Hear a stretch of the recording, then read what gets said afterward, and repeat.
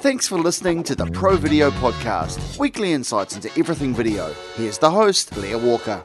Welcome to episode number 9. I'm Blair Walker on the Pro Video Podcast. This week we're talking with James Cunningham, visual effects lecturer at the Media Design School. The work that they're putting out at the Media Design School with the students is extraordinary, world class. They consistently win awards all across the world and are putting out short films that showcase the students' talents. James shares a lot of insights into how this works and why the students are consistently putting out exceptional work. At the start of this episode, we'll explore what James's background and his career path was. Then we talk about the amazing work that the students are producing through these short films. Hope you really enjoyed this episode. Again, please subscribe through iTunes, it makes such a big difference. Also, join us on the Facebook page, search for Pro Video Podcast. Alright, let's go to this episode with James Cunningham from the Media Design School. Thanks, James, for coming in to the show today. It's awesome to have you here. Thank you very much. James, I'd just like everybody to sort of understand what your background and what you're currently doing. Would you mind spending a few minutes explaining what your role is? Sure. I'm a senior lecturer at Media Design School, where we have a Bachelor of Art and Design degree, and we're training animators, visual effects artists. In the third year of that degree, we make films, and use those films as a way of teaching the students, give them a real taste of a production environment. A long time ago, when I left high school, I thought I was going to be a photographer, and I went to Elam School of Fine Arts at Auckland University. And after about 3 years, there was a introduction to computer graphics course. They had, I think, Apple Quadra 950s, maybe even earlier than that, and they had Photoshop version 1. It was a wee while ago, and that was my first taste of doing this stuff. And it's sort of right around that time I started to realize I couldn't do what I wanted to do with one still image, and I remember did this stereoscopic slideshow where I basically started telling a story. And that was my first taste of making a narrative piece and engaging with an audience for 3 or 4 minutes. And I remember at Elam they have these open days at the end of the year, and you can go along, and I would hover around where my work was showing and listen to the people coming out of the room, and that was very it's almost addictive in terms of not that I was spying on them, but just that I knew I'd reached people and that they were really they connected with the work. Usually at Elam, you're walking around on the open days, you're going, okay, yep, seen that picture, yep, seen that picture, you've seen that picture. You're spending about 3 seconds on every artwork. So that was a pivotal moment for me, was making that transition from still images to narrative time-based as a storyteller, I suppose, yeah. So 4th year, I ended up doing computer animation. There was no one there to teach it. They just had some of the basic gear there, and I actually had a part-time job where they had a Silicon Graphics computer. My brother taught me the basics, and one summer I got in touch with the resellers of the software and the hardware, and they got me a license of this. The software then was like $40,000.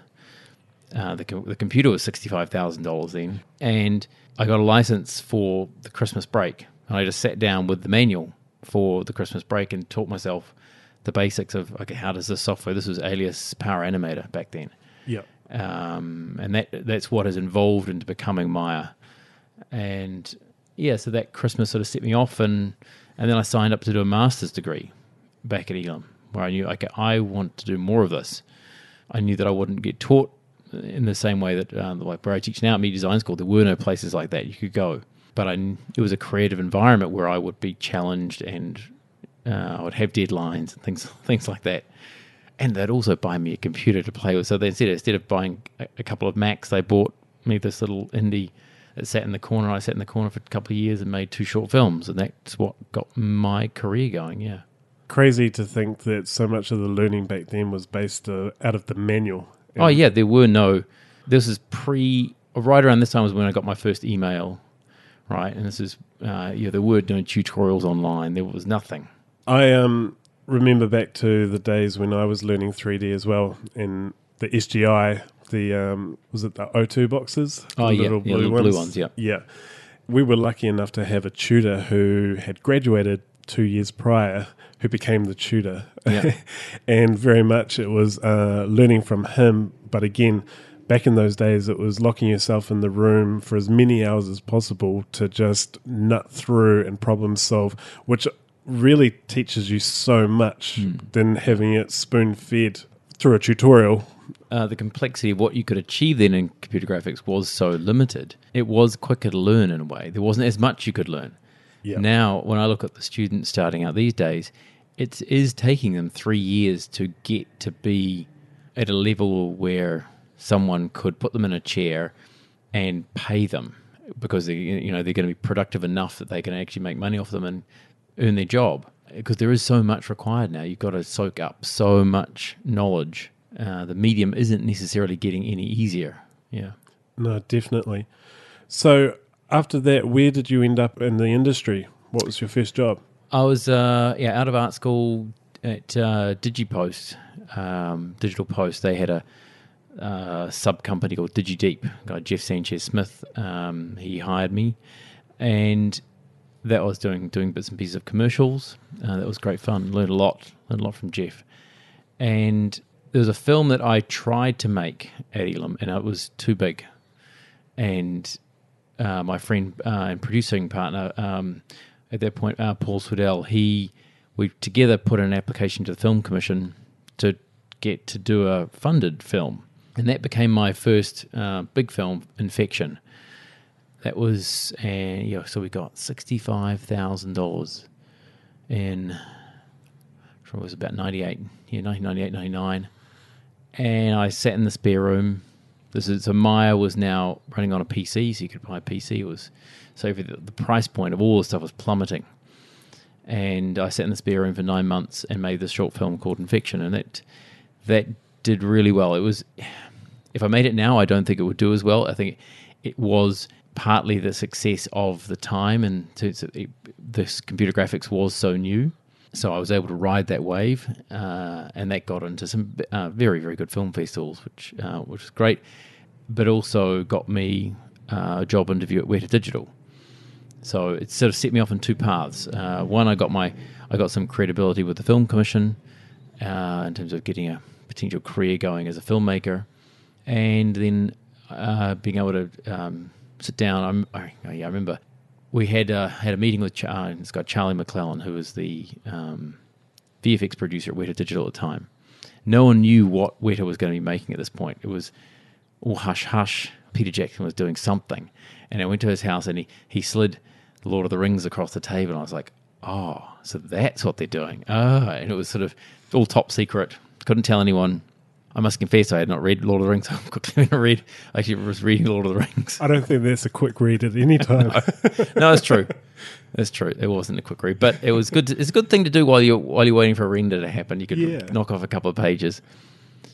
So finished Infection. I did the sound mix. It was all, I had the mute print. That's right. So you have a 35mm print that didn't have any sound on it, and brought that from the film unit and brought it to the theatre at Manuka Street, where Weta Digital were just in one little building at that point, and played down the film. And so John Shields and Charlie McClellan were there, and they were running Weta Digital. And I was like, I wanted to be an animator, and John Shields said, no, you're going to be a lighting TD. I was like, oh. And I was a bit disappointed, but he was right in that he knew the way that they wanted to run Weta Digital, and the way it still runs is it's very much driven by the shots department, which is where everything comes together at the end. And because I'd made this film where I'd animated it and lit it and done everything myself, that's the sort of people that he wanted in the shots department. People who could, right at the end, pick up anything and fix anything and get a shot out. So that was, so I ended up doing lighting on the first Lord of the Rings film. So that was a big learning experience for me. It's really interesting hearing from you that you were pushed in a direction that you might not naturally have wanted right at the start. I think that was a mistake that I made earlier in my career, was not listening to people senior. I went for a job at Allura in Australia, And I really wanted to do visual effects compositing on the Flame because I'd been tinkering with it at the post-production company I'd been working at. And they saw my work and was like, no, we want you to be a 3D modeler. And because I felt like I'd done that for so long, I really resisted it. And I always wondered what would have happened if I'd gone for that role and seen what would have happened. As it turns out, I'm very happy where I am now, doing lots of different things. But I think opening yourself up to the thoughts of people senior, because they can see something in you and in a direction that's going to be valuable for you. Or they could see my animation wasn't very good. Yeah. So I really want to dive into the successful short films that Media Design School has been putting out for a number of years, and you've been involved with the majority of those in some shape or form. What I've always found interesting is that it's such a real-world opportunity for the students to get their hands into a project and produce work of exceptional quality, and that by bringing all the students together and giving them really solid content to be working from, they produce amazing, outstanding work every time, and it just gets better and better. Do you mind explaining what the process of those short films are with coming up with them and what the final outputs have been so far? Sure, yeah. When I started out at Media Design School, it was about 8 years ago, and I was head of 3D at Digital Post, and over the years, the new people that we had hired into Digital Post had all come from Media Design School. Back then, they were head and shoulders above the rest. And I got involved with going to industry nights, and I would go and poach people. Basically, I was like, I'd get their reels, and we would go and grab the best ones that we wanted, who were available and who wanted to come and work with us. And it was a great, that worked really well. And then it was right around the financial crisis time, and the commercials industry was tanking. There wasn't much interesting work. I'd just made my second funded short film called Poppy, and I'd sort of taken most of a year off. Going back to commercials was really, really hard. It was really hard doing quotes on stuff that was no budget and stuff you didn't want to do. So my heart wasn't in it anymore. And this opportunity came up at Media Design School. They were a couple of people had left, and I thought, okay, there's a chance to try my hand at teaching. Very interesting transition. It actually went much smoother than I thought. But when I started, I was someone there, this guy Oliver Hilbert. He had started maybe a month or so before me, and the two of us became a team. The two of us basically drove those short film productions from then on. So the way the course was structured then, there was two different diplomas, and there was a second year diploma, and then there was a large team production.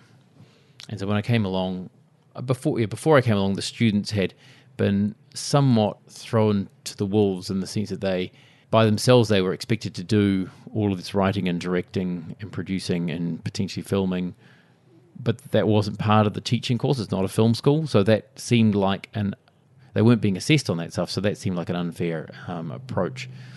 And I felt like, well, I know having been on the industry side, what these guys need are really good shots on their reels, something that can really help them show their potential, show industry people what their potential is. So it's like, okay, well, I've been running a team of 5 people at DigiPost. If I've got a class of 5 or 10 people, let's make a production. We'll do the same thing. And so I had writer friends and worked with all my industry connections from doing years of commercials, and we sort of adjusted the process where those large team productions, the lecturers took control, and it didn't change the learning outcomes for the students. In fact, it sort of strengthened it, made it clearer what it was they were there to learn. So we started out with when I turned up with, they had 6 weeks to start and finish a film. And I remember walking to work, enjoying the walk to work. It was nice to be walking to work, smelling this fresh air, and it was very nice spring days, but also stressfully thinking, what the hell are we going to do with this class? And so I took the approach of what we've done with commercials, which is usually in a commercial situation, you'd almost throw a shot per artist as a way that this artist would have ownership of this shot, everything in it, and you could. It was easy to schedule out and plan, and bang, bang, bang, shots done. And so I came up with this very silly, simple little story, which is called Slightly Fishy, which I think might be online still. I don't know. It's pretty rough. We shot with the school's camera, which is not great, and we were running around Auckland City. We even got the cops called on us because we were in a dark alley with a bloody knife and a guy covered in blood and stuff like that. But the film went really well. It was a simple exercise to all these different creatures would come out and get this guy, and that was our first sort of trial by fire of going through this. The next class came along where Ollie and I were a little bit more organised with what we were going to do. I sat down with a writer friend of mine, Nick Ward, and we came up with, around my kitchen table with a few beers, came up with this silly idea called Dust Tub, sort of play on Dust Boot, and the story takes place significantly in a bathtub. And that was the premise of that came out of the notion, okay, we have visual effects. We have the thing that most filmmakers can't afford. Let's use that to our advantage. Where can we go that you normally can't go? And we sort of mull over this a couple of beers later. Inside a submarine. Yeah, that sounds cool. Haven't been inside a submarine before. That's cool. Great. And we go, okay, maybe World War II submarine. Oh, that's even better. Okay. And then maybe there's some sort of conflict. Or what could be outside? And what's the most ridiculous thing that could be outside? Another beer later. A space shuttle. So we have a space shuttle that's tumbling through the water toward them. And so we come up with this story, and it was that went really well. That shoot went very smoothly, and the film worked it was very achievable for that class of 5. I'm very indebted to. That was the first time I worked with a DOP. Simon Riera came on board, and I remember turning to Simon Riera at the end of that night and saying, "I never realised how much I needed a DOP. Thank you so much," because it was almost like my film school, because he was teaching me how to shoot coverage, how to shoot master wide, going for the shots. So because before that with animation you kind of fudge it, whereas he was really showing me a live action approach to things. And so so Dust Tub, that started to make a bit of a different, be noticed by the school in terms of, this is a lot better than we've normally had. And it started getting noticed that we won some big festival awards with that, and it got into some big online Google, YouTube competitions. And the school started to realize that instead of making up stories for marketing, they could actually just tell the truth about how well these films are doing. And so the school started then giving us money to make more films. So we've actually slowly over the years built up budget. So now we actually have a good amount of money to each film. We can go out and produce a decent result. And yeah, so Dust Tub. What do we make next? Rotting Hill. Have you seen that one? Yeah, I have seen that. It's really funny. It's the sickest love story I've ever seen. Yes, it was. That one came out of one of the students from a previous class. He sent me an email with a whole lot of paragraphs of just little short synopses of different story ideas, and one of them was zombies in love. Two zombies fighting over a body, and then out of that idea came the pivotal shot for the film, which is is it The Fox and the Hound, where they're eating spaghetti? No, not The Fox and the Hound. No, anyway, 2 dogs kissing over a piece of spaghetti. So we have 2 zombies kissing over a piece of guts. We had very lucky to have Anna Hutchison, who's gone on to be a very famous actress.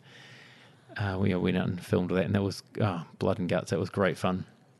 But yeah, it was a very fun story to write in terms of that. In that case, we brainstorming with the class, coming up with ideas of all the sort of romantic comedy tropes, and now just make it with zombies. Yeah. And so that, and then my writer friend gave all that to my writer friend Guy Hamling. He wrote it up and came up with the final gag where the guy's wang falls off because he's a zombie, right? Something's got to fall off. I love the scene where he's teaching her zombie killing techniques with the shovel. Yeah, it's the romantic coaching the bat swing shot, and it's but with a shovel. There's some nice shots of the compositing and the making of at the end of that, and it was the actor took a bit of a fall. It looked like he was taking a bit of a punch to the face. He was really throwing himself into that shot with the headshot one. Yeah, with the headshot one. That's Simon Heath, one of the lecturers. I think one of that, and it's one of the students holding something out and smacking him in the head. That worked quite well. But yeah, a lot of the people in the film are either students or some of the other faculty. Being chased by zombies or becoming zombies, yes. You've had quite a few well-known actors I've seen in a number of the short films and voice artists, and it's one that comes to mind is Shelved, with some well-known actors acting as stand-in and voice. It's really cool seeing the making of that one in particular and looking at all the cleanup. Every film seems to have quite a different approach to what's needed for the different shots as well. You're really sort of changing it up. Is it getting harder and harder to come up with the ideas for the short films? Simple answer, yes. Yes, it's taking longer and longer. I haven't been able to recreate the success of one night with a couple of beers. No, the last couple of films have taken generally months now. Yeah. I don't know. I suppose one of the things I'm more conscious of is trying to come up with a story that fits each class. Because over the years, usually we've been too ambitious with what to try and achieve, and the production has either gone long or it's just it's driven people, pushed people too hard. And coming in, you don't know who you have in the team yet, so you don't know what their strengths are. I suppose, adjusting you're trying to find a story that will satisfy the students, be something they like, have the right amount of animation, have the right amount of interesting, fun things to model and texture. It needs to be live action because we've got compositors, so they want to do cleanup and roto and things like that for their reels. And all of this, and you want to make a good film. So you've got all this added constraint, and you want to be able to make sure you can do it within a 3-month window, because if it goes on long, then it eats into their short films that they make themselves right afterwards. Fighting all of those constraints is getting harder and harder. So now we end up shooting earlier and try and shoot earlier. We don't have time to involve the students in the story creation anymore, because if the class is too big, it's too hard to come up with the ideas with a huge group. If we delay the writing until the class starts, then it's probably not week. It's probably week 5 before you've got a script and you've shot it. You've organised a little shoot. That takes at least 5 weeks. And then you've got to cut it, and then 6 weeks in, you're already halfway through production, and you haven't started anything yet. So we would end up things would go long, and it was So in order to combat that, we try and push earlier the ideation and the writing and the filming as early as we can, so that by day one, hopefully, there's something for them students to start working on. Victim of your own success, really, isn't it? Which is a good thing to be. You want the students to be happy as well. It's a balancing act. They're not slaves working just for me or something like that. It's like it is a collaboration, and it needs to be something that they like and they're proud of.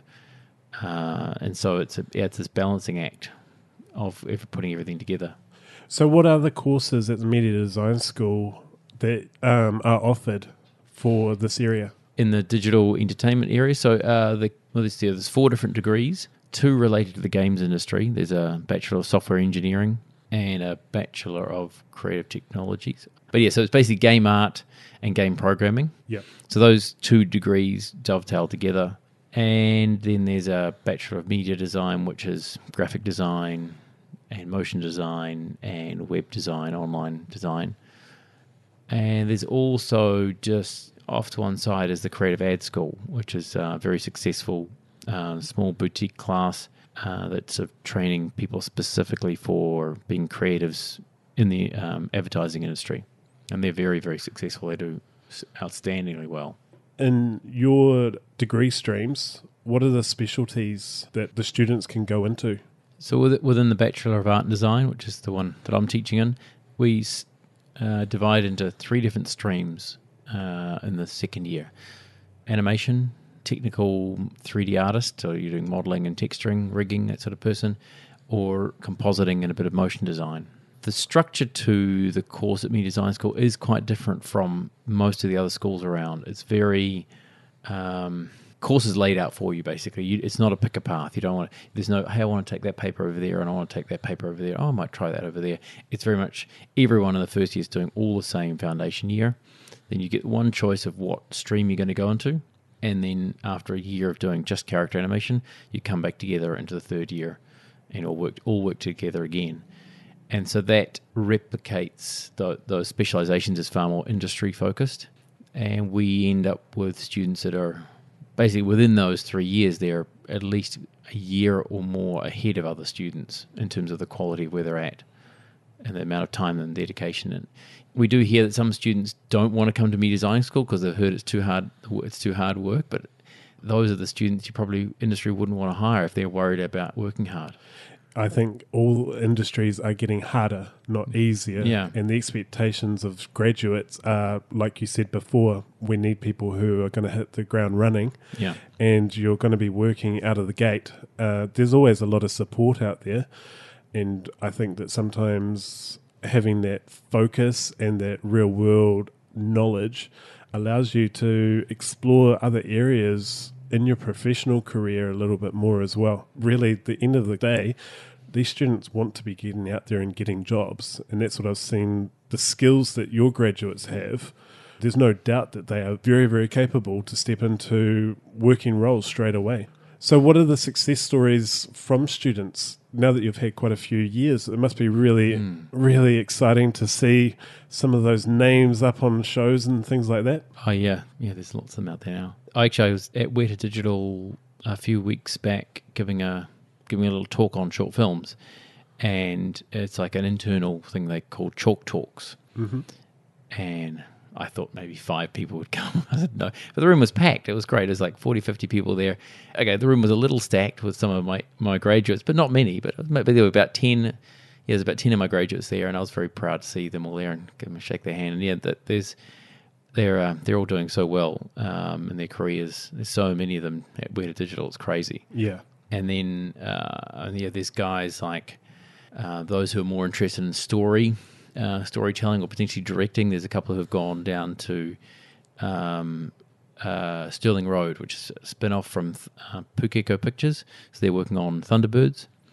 So one of the guys, he started out doing previs. He shifted across to doing directing episodes of Thunderbirds within a year. And he's just left recently, and now he's working at Third Floor, which is the world's top previs company in the world. I expect to see him directing his own films in the near future. Nothing's going to stop him. He'll be going far. But we've got guys who have, they're all over the place in Vancouver and London. I was at FMX, which is an amazing conference in Germany. I was there last year, and I was sitting next to the VFX supervisor from DNEG, Double Negative, and I got a message from one of my graduates. Oh, you should go to this talk today. My supervisor is talking. I said, and I replied back to him, I'm sitting next to him at dinner. And Ruben says, oh, I sit next to that guy at work at DNEG. So my graduates are sitting next to and working with these top level VFX supervisors. And it's good. It makes you feel like you're contributing to the industry when you see them go out there and be successful like that. That's awesome. It's amazing to hear those types of stories. So from all of the short films that you've been involved with, because there's an amazing YouTube channel that the Media Design School has where you can watch them all, and we'll link to all of these short films. I'm just wondering, is there one that sticks out for you as a favourite, maybe because of the story, but maybe because of the production of it, the memories attached to it? The 2 most recent ones that have been released, Accidents, Blunders and Calamities, and The Dragon Scale, those are right up there. I think I've got 2 kids, 5 and 10. They have had an influence a little bit on the films, the sort of films I was making, and these 2 are definitely kind of more kids orientated. The Accidents, Blunders and Calamities was just a great one. The filming process was great fun. Ollie and I would just go out and, hey, today we're going to film the letter C, and we'll just go and get that shot, and we'll just spend time just getting it just right. That was really good. It was a nice process to go through, and working with Ollie, and each shot was quite contained. And as a director, I was really trying to work on the visual storytelling, and trying to get the joke of each letter to play out in one shot if possible. That was my sort of challenge, and really working with the frame. And so there are some of the letters in that. So in that story, it's a father possum is reading a story to his 2 kids about the most dangerous animal of all humans, and it sort of goes through an alphabet of all these horrific ways that animals die at the hands of idiot humans. And so, so it'll be Andrew the Adder is altered by arrow, Brenda the Bumblebee bowled by a barrow, and so on. So you're just shooting each different letter. And that was a lot of fun. And then the one we made after that is called The Dragon Scale, and that was a little more personal story, and more sort of, this influenced by my relationship with my son. But we were shooting some of the scenes up on Mount Tarawera. And that was just phenomenal, going up there with our camera gear and shooting up there. The privilege of being able to shoot in that space was just amazing. So those are 2 special ones for me at the moment. But the school does have the YouTube channel, but I think we need to push them also to the Vimeo, because the Vimeo is where the nice high quality pictures are. Okay, we'll only put the Vimeo link in. I've got a young son who's 4, almost 5, and I'm going to show him accidents, blunders, and calamities. It's actually quite gruesome in a very stylized way, but it's very fun, and I think that he can totally handle it now. But I really like the octopus, and that must have been a fun shot to get to. Oh, that was great. We the guys at Auckland Seaplanes, I think that's what they're called. We went down there. I thought I was going to try and take the camera into like a jet plane, like a Air New Zealand plane, and shoot out through the window. This octopus would be hanging onto the engine. Soon realised this anything to do with airlines, this is way too complicated. No. Just big walls of no. And so how else can we do this? And then someone suggested a float plane. I was like, I'll go and talk to those guys. And they're incredibly obliging. And they're like, oh, yeah, we'll go and talk to the engineering guys. We'll get the door taken off for you, no problem. I was like, what? Oh, great. So Ollie and I are strapped in. Ollie really strapped in. He's got the camera. And we've got a big tripod lying across my lap. I've got the screen in front of me, so I'm watching. And we're flying out. We just take off from the Auckland Harbour and go out over Rangitoto. He circles around, and then we're just rolling the camera and trying to get our panning shot. And it's the challenge, I suppose, with that filming the shots where the animals obviously are not there, and we're going to be adding them, and you're having to visualize what the gag is, what the timing of the shot is. You have to have all this kind of mentally prepared so that when you're there, flying in an airplane, you've got to get that shot. You know what it is you need. It looks like we're out in the tropics, but we had just enough sun to let the sand come up through the water. It looks beautiful. We've got the little lighthouse in the shot. Yeah, the octopus is there. It's one of the best shots, for sure. It's a beautiful shot. That was one that had quite a lot of original cinematography filming in it. Some others have a lot more animation, and is that touching on what you were saying before, matching the strengths of the classes? I'm thinking of one in particular was First Contact, which had a lot of CG character animation in it. Was there a strength in that year of artists for full CG? Or was it really just come down to what the story and idea of it? First Contact was, in that case, Nick Ward already had written the script, and he handed me the script. And it was like, okay, well, this could be 3 different people in a room, or we could make them into aliens. And so we'll just replace the heads. And so, but in that class, it was we didn't have that many animators, but because we'd filmed the actors, we had very good performances we could work off. And we also had these helmets that with LEDs built in, so we could match move all the actors' head movements. You're getting all the head movement in time to the voice. That's getting you probably about 50% of your animation done, just with a tracking process. And you get 2 students onto that, and they're rip-roaring away through, they're tracking their shots. And then you've got other people, you're doing eye animation and lip animation and so on in time to what's already there in the performance. And so it wasn't actually that difficult to animate. If we just had voices from a studio and the animators are having to come up with every bit of performance, you would have needed very good animators for that, for sure. But you're working off fantastic actors. which again is like shelved. Could see how beneficial it was to have the actors in the shots giving the performance for the students to use as a reference. It also helps immensely with the editing as well. It means that before we turn over any shots to the VFX pipeline, I already know the story's working. It just doesn't have robots in it in that case, but the robots will be there once we clean them out. But we know the performances and the story is working. I was laughing out loud when I was watching First Contact. It is an excellent script. It's really funny. It's one of the ones that divides people. Some people love it, some people don't like it at all. Well, you can take what you want from it, of where my sense of humour lies. But in contrast, Escargot, very much shooting plates for the students to then animate all the characters and composite in. Looking at the behind the scenes, there was obviously a lot of art direction and direction on what was going to happen in that story, though, as well, to go along to support them, to get them further along as well. Yeah, so Escargot was one where Oliver Hilbert, he directed that one. I was stepping back a bit in the more just the producer role, trying to help him through that. And yeah, we had a lot more sort of traditional character design. It really does get categorized as an animation, and so it was that process of going through and shooting plates. Yeah, as you say, it was quite a good process actually, and I'm very pleased the results of that film came out really well, and that's been very well accepted, that film. I think because it so easily falls into an animation category, even though it's got live action background, the audience at film festivals and so on, it's accepted as an animation, whereas some of the other films that I've done that have a lot of animation, they don't fit so easily into the animation box, and then people look and go, that's not animation. No, it's a live action film. And so it doesn't, they're not quite live action, they're not quite animation, so they sort of sit in this hybrid no man's land. Was Over the Moon in that category? Absolutely. So much work, so much compositing, and so much animation, really, when you think of the astronauts and the humour of the zero gravity trying to catch the vessel.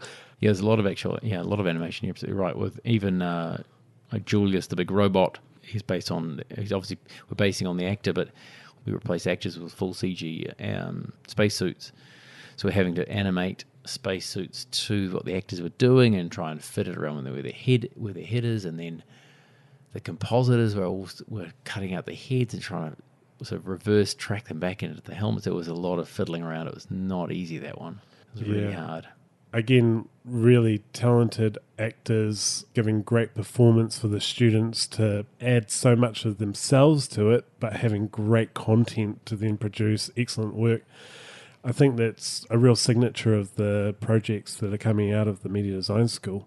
I'm certainly interested in pushing each one to try something different. I always want to set a new challenge for ourselves. And I look back on some of them and what we went through. I think to myself, I must have been mad trying to do that. Way too ambitious. I wouldn't do that now. And then what I'm trying to do right now, I think about that, and I'm thinking, probably in a year's time, I'll think what I'm doing now is this madness.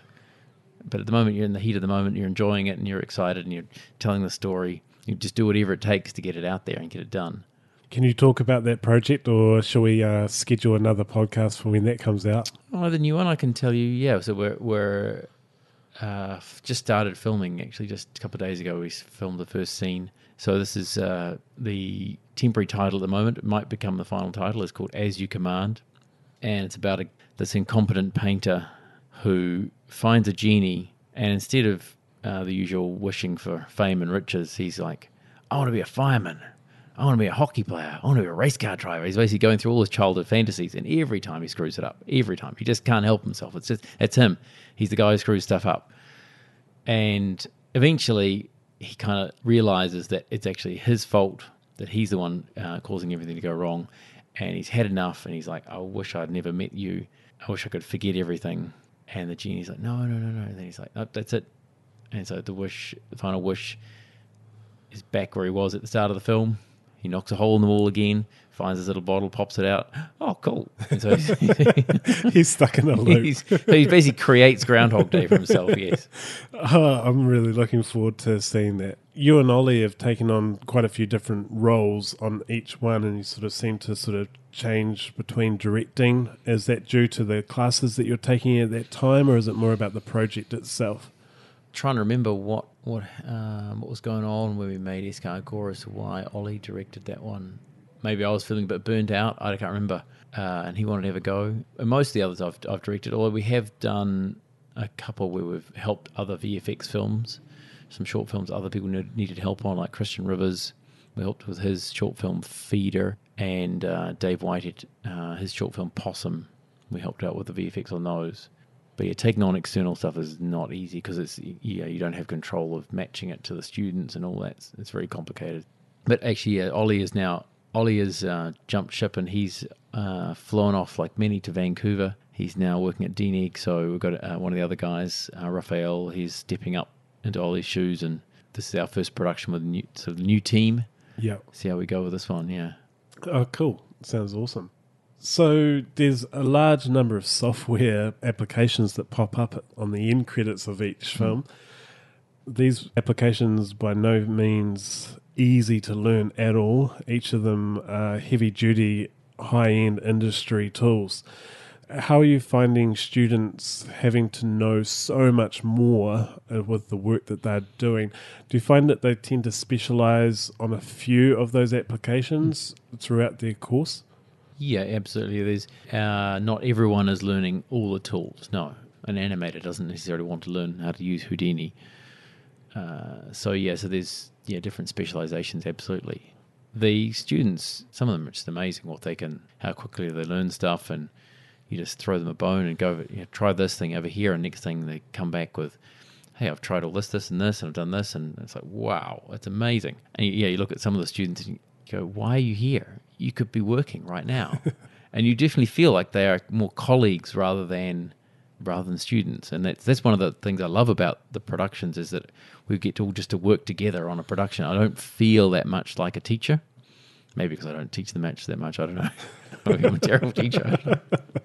But no, it is very much a learning through the process. But yeah, I think because the productions give very real world challenges for them, they are pushed to really produce that quality, as you said, is to really work out, like, we need to track this. This has to be tracked.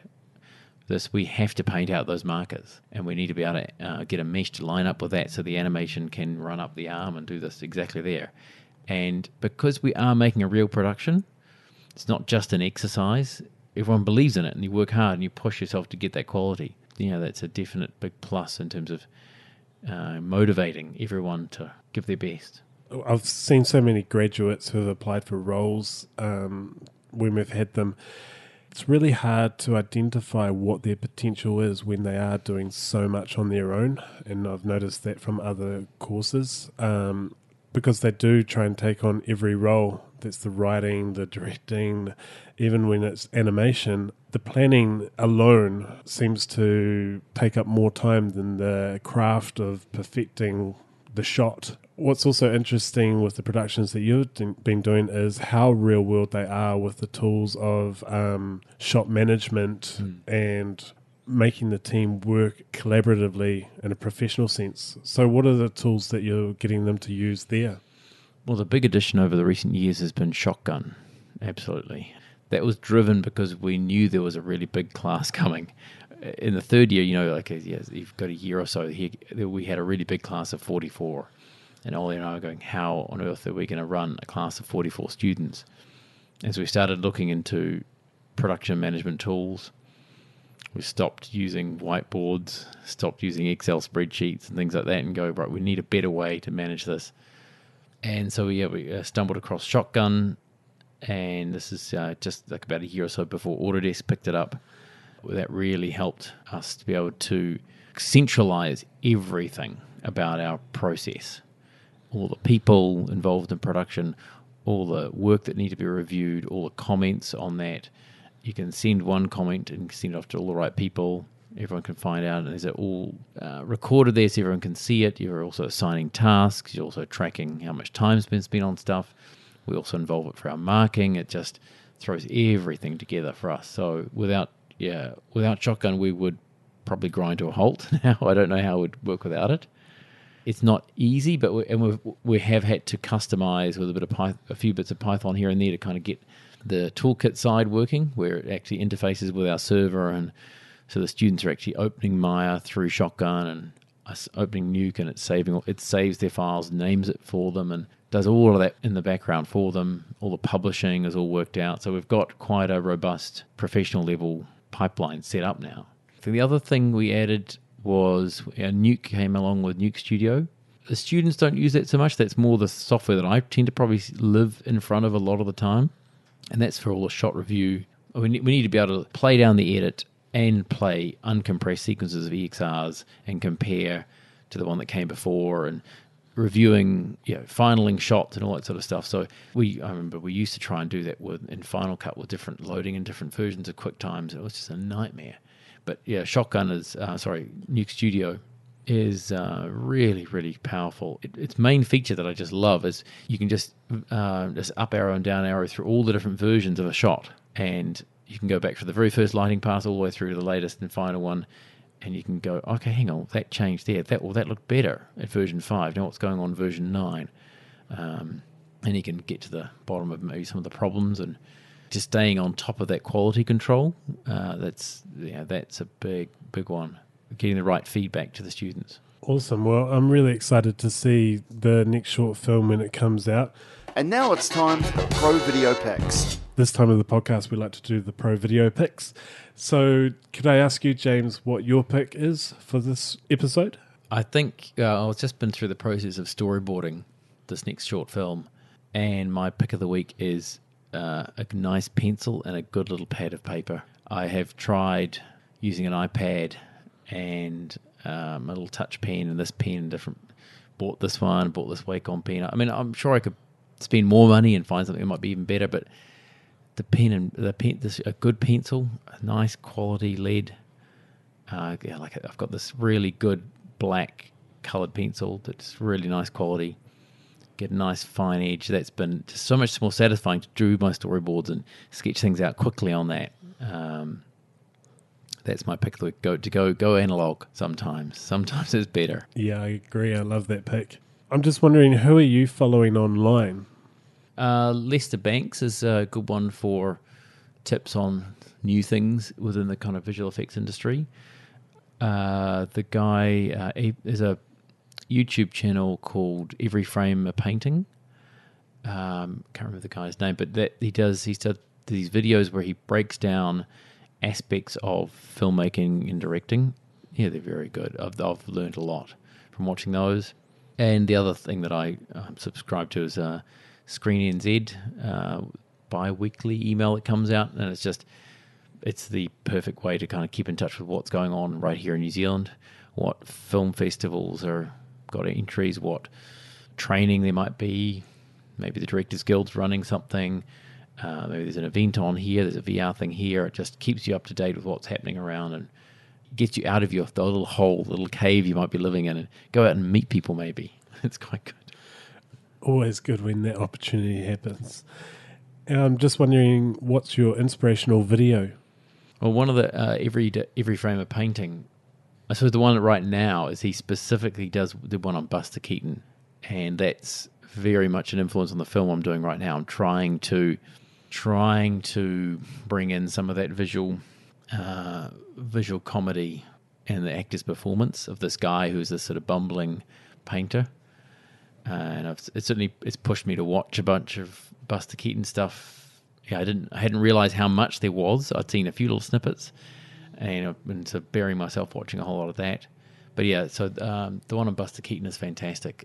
But the other one that he did, which is related to that, is on visual comedy, and that was really useful for me when I was making the Accidents, Blunders, and Calamities. I was about a third of the way through, and he articulates in that why some of my shots were funnier than others, because I was actually staging all of the comedy in the frame, but introducing things or panning across or just using the frame to cinematically tell the joke. So it wasn't just a wide. Okay, your Buster Keaton stuff. He'll often be in a big wide shot, and you see the action play out, and it's amazing. But another way to work is to use that frame and let it reveal the final gag. Yeah, and that's I knew some of the stuff sort of because I was already doing it, but I didn't know why I was doing it, and that really helped me understand what the hell I was doing. Where can the listeners follow you online? I mean, the Media Design School has a page, Facebook, and all that sort of stuff. Myself, I'm a bit of a Luddite when it comes to all that stuff. My Facebook's for more family and friends, and I got my LinkedIn for all the business stuff. I'm too lazy to do all the other stuff. I don't have time. No, you're out there making it and helping the students, and the work that you're doing is outstanding. And I've always thought so highly of you and what you're contributing to the graduating students in the industry. I appreciate it. Thank you very much. Thank you so much for coming on the show. It's been an absolute pleasure to have you. No, it's been a lot of fun. Yeah, thank you very much. And I'm going to hound you when your film is out and after you've done the award circuit, and I'll have a chat to you about that. And yeah, I'd really be keen to make this a regular catch-up. So thanks, James. Cool. No problem. Thanks very much. Thanks for listening to this episode. I hope you really enjoyed it. I always love catching up with James and seeing what new work the students are producing. I'd like to ask you a personal favour. Can you please go to iTunes, click subscribe, rate the podcast. You're going to need your iTunes password. It's one of their safety mechanisms. Leave a comment. Give me some feedback. Maybe you want to see a particular guest on the show. Maybe you want to be on the show. If you want to reach out to us on Facebook and have some of those conversations, search for the Pro Video Podcast. You can also find us on Instagram and Twitter. Really love to hear from you and get some genuine feedback of what you think about the show and who should be on the show. If you'd like the show notes for this episode and all the other episodes, you can find that at worldpodcast.com. As well as this show, you'll find the Social Media Strategy Podcast, Stupid Questions with Scientists, and Fearless Foodie Podcast. There's some great content here, so I really recommend you to go and check out those too. Thanks for listening. Until next time, I'm Blair Walker. Bye.